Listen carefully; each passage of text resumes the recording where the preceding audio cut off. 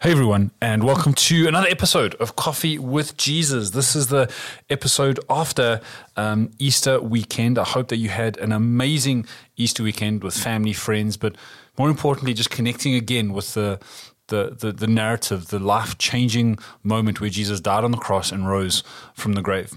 Today we're going to be speaking into something that kind of follows on from that. It's the idea of living with your cross. And so today we're just going to take a moment to ask ourselves a question: what does it mean to live with the cross of Jesus? What does that mean? If you're new to our podcast, welcome. If you tune in every week, again, thank you so much for tuning in. As far as possible, we release this every Tuesday. And again, the podcast is just here for us, for you and me, to speak about something, anything that helps us to be a bit more like Jesus, to reflect his glory, to live like him, be discipled by him. So we take 10, 15 minutes. You can grab a cup of coffee or tea. Perhaps you're listening to this in your car, dropping your kids off at school, on your way to work, wherever the case may be. And let's just talk about something. And today, as I mentioned, we're living with the cross. We've got to ask ourselves a question: what does it mean to live with the cross? And the whole idea for this comes from Matthew chapter 16, verse 24 to 25. And it says this: Then Jesus told his disciples, "If anyone would come after me, let him deny himself and take up his cross and follow me. For whoever would save his life will lose it, but whoever loses his life for my sake will find it." The context here is important, and if you know anything about me, I always say that text is king and context is queen, and we should never make a royal divorce. And so the context here is Jesus has just challenged his disciples with what they think and believe about him. And then straight afterwards, he has to rebuke Peter. Even though Peter was the one who said, "You are the Messiah, the Son of God," then straight afterwards, Jesus has to rebuke Peter because Peter didn't want to see Jesus speak about the cross and crucifixion. The moment the idea of rule and reign is connected with the cross, Peter has an issue. He had confessed Jesus as the Messiah, but he didn't want to see the Messiah in the context of the cross, in the context of suffering, that kind of thing. And Jesus has to rebuke him because the Messiah, this idea of salvation, will only ever make sense in light of the cross. And this is not just a Peter issue, right? The context here is broader than that. This is a people issue. Many people in the world would love a Jesus who just gave us nice teachings and philosophical statements without the trauma of the cross. Because let's be honest, the cross is traumatic.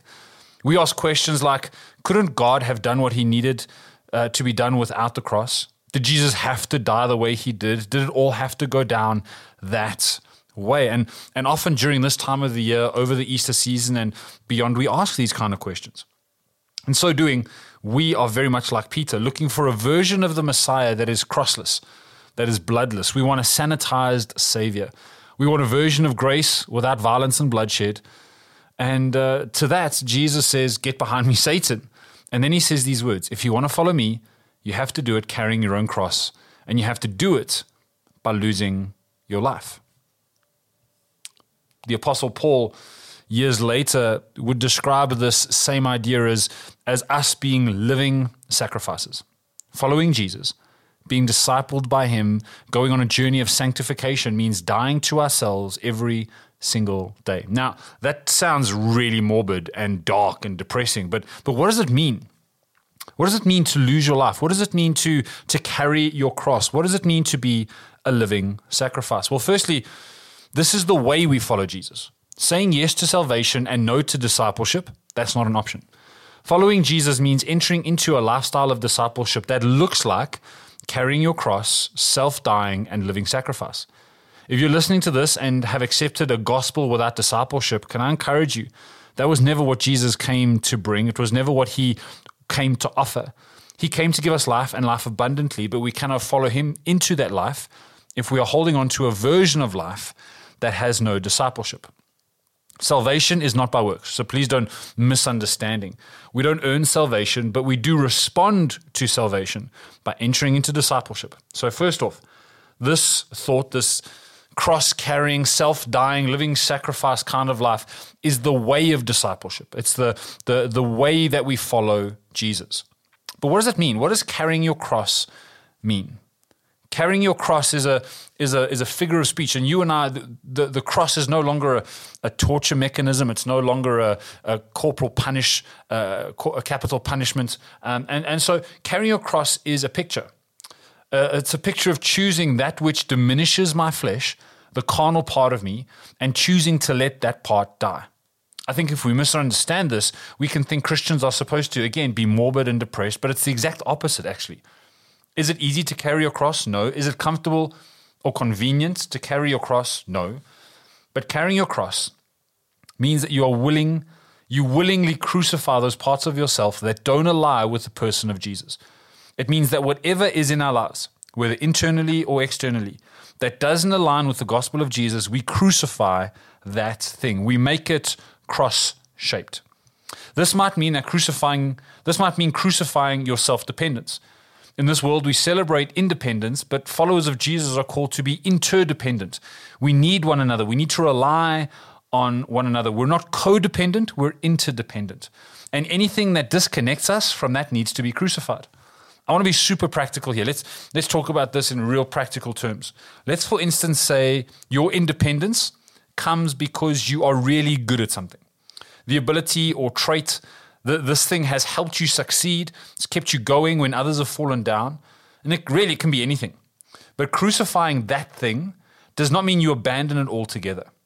That may be a gift that God has designed for you. It may be something that God has placed inside you intentionally. So when we crucify it, it means we allow the cross, the gospel, to shape it and frame it. In other words, we allow the life, death, and resurrection to define what we do with that ability and how we engage with that ability. If your talent is communication, how might the cross of Jesus shape that gift? If your talent is business or entrepreneurship, how might the cross of Jesus shape that ability? If your talent is being relationally good, you connect with almost everyone, how might the cross of Jesus shape that talent? You kind of get the idea. When you crucify, when you live life carrying a cross, you allow everything in your life to become cross-shaped, cross-framed. You get the idea. Carrying your cross means allowing everything and anything to be framed and shaped by the cross. And as I mentioned, this applies to everything. Your marriage, is it cross-shaped? Your thought life, is it cross-shaped? How you treat your body, your physical appearance and your approach to your body, is it cross-shaped? Your approach to people in your life who are there to help you or serve you. Think of the waitress at your local coffee shop, the checkout person at your local grocery store. How are you engaging with them? Is it a cross-shaped engagement? This then leads us on to what it means to die to self. Dying to self means understanding that everything in your life is about Jesus and not about you. There are many things that will benefit you and be for you. There are hundreds of promises in Scripture that are for us, but they are ultimately not about us. They're about Jesus. Dying to self means seeing Jesus in everything instead of seeing everything through the lens of yourself. Dying to yourself means choosing to not be the lens through which we see everything and everyone and allowing Jesus to become that lens. Paul writes some beautiful words when he thinks about Jesus. He says that from him, to him, and through him are all things. In other words, everything in existence has its origin in Christ, has its purpose in Christ, and has its existence in Christ. Another way of saying that is that everything in creation is designed and destined for Jesus. This means you have never encountered a single thing in your life whose purpose wasn't wrapped up in Jesus. And that includes everything about you and about the people in your world. That includes everything that happens to you and that you do. And it includes everything that you see and experience through your senses. Dying to yourself doesn't mean becoming depressed. It means allowing that truth to be the way you see life. Dying to self is not a depressing thing or something that should create mourning. It's merely the process by which we become truly alive to Jesus and everything that he is. Dying to self is not a funeral, it's a birth. And the worst thing for someone who accepts Jesus as their Lord and Savior is to hold on to that which is dead. This then leads us to the idea of being a living sacrifice. This is such a profound image because it speaks to the living dead, right? If you're a living sacrifice, you are both dead and alive.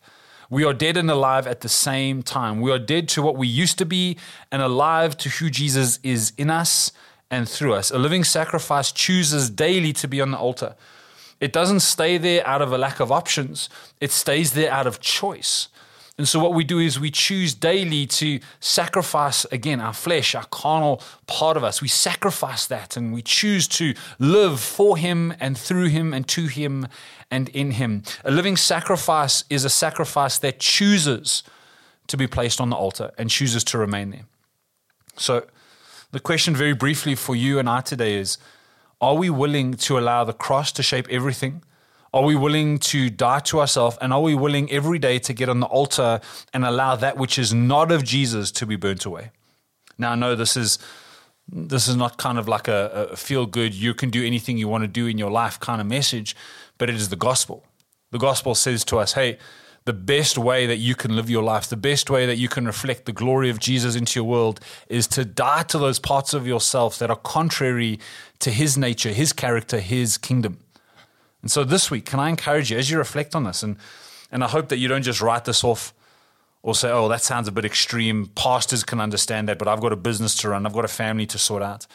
My prayer for you this week is that as you listen to this, as you allow these words to seep into your psyche and into the practice of day-to-day living, that you would see that Jesus is the only way to live, that dying to yourself and living for him is the best way to make this life count for eternity.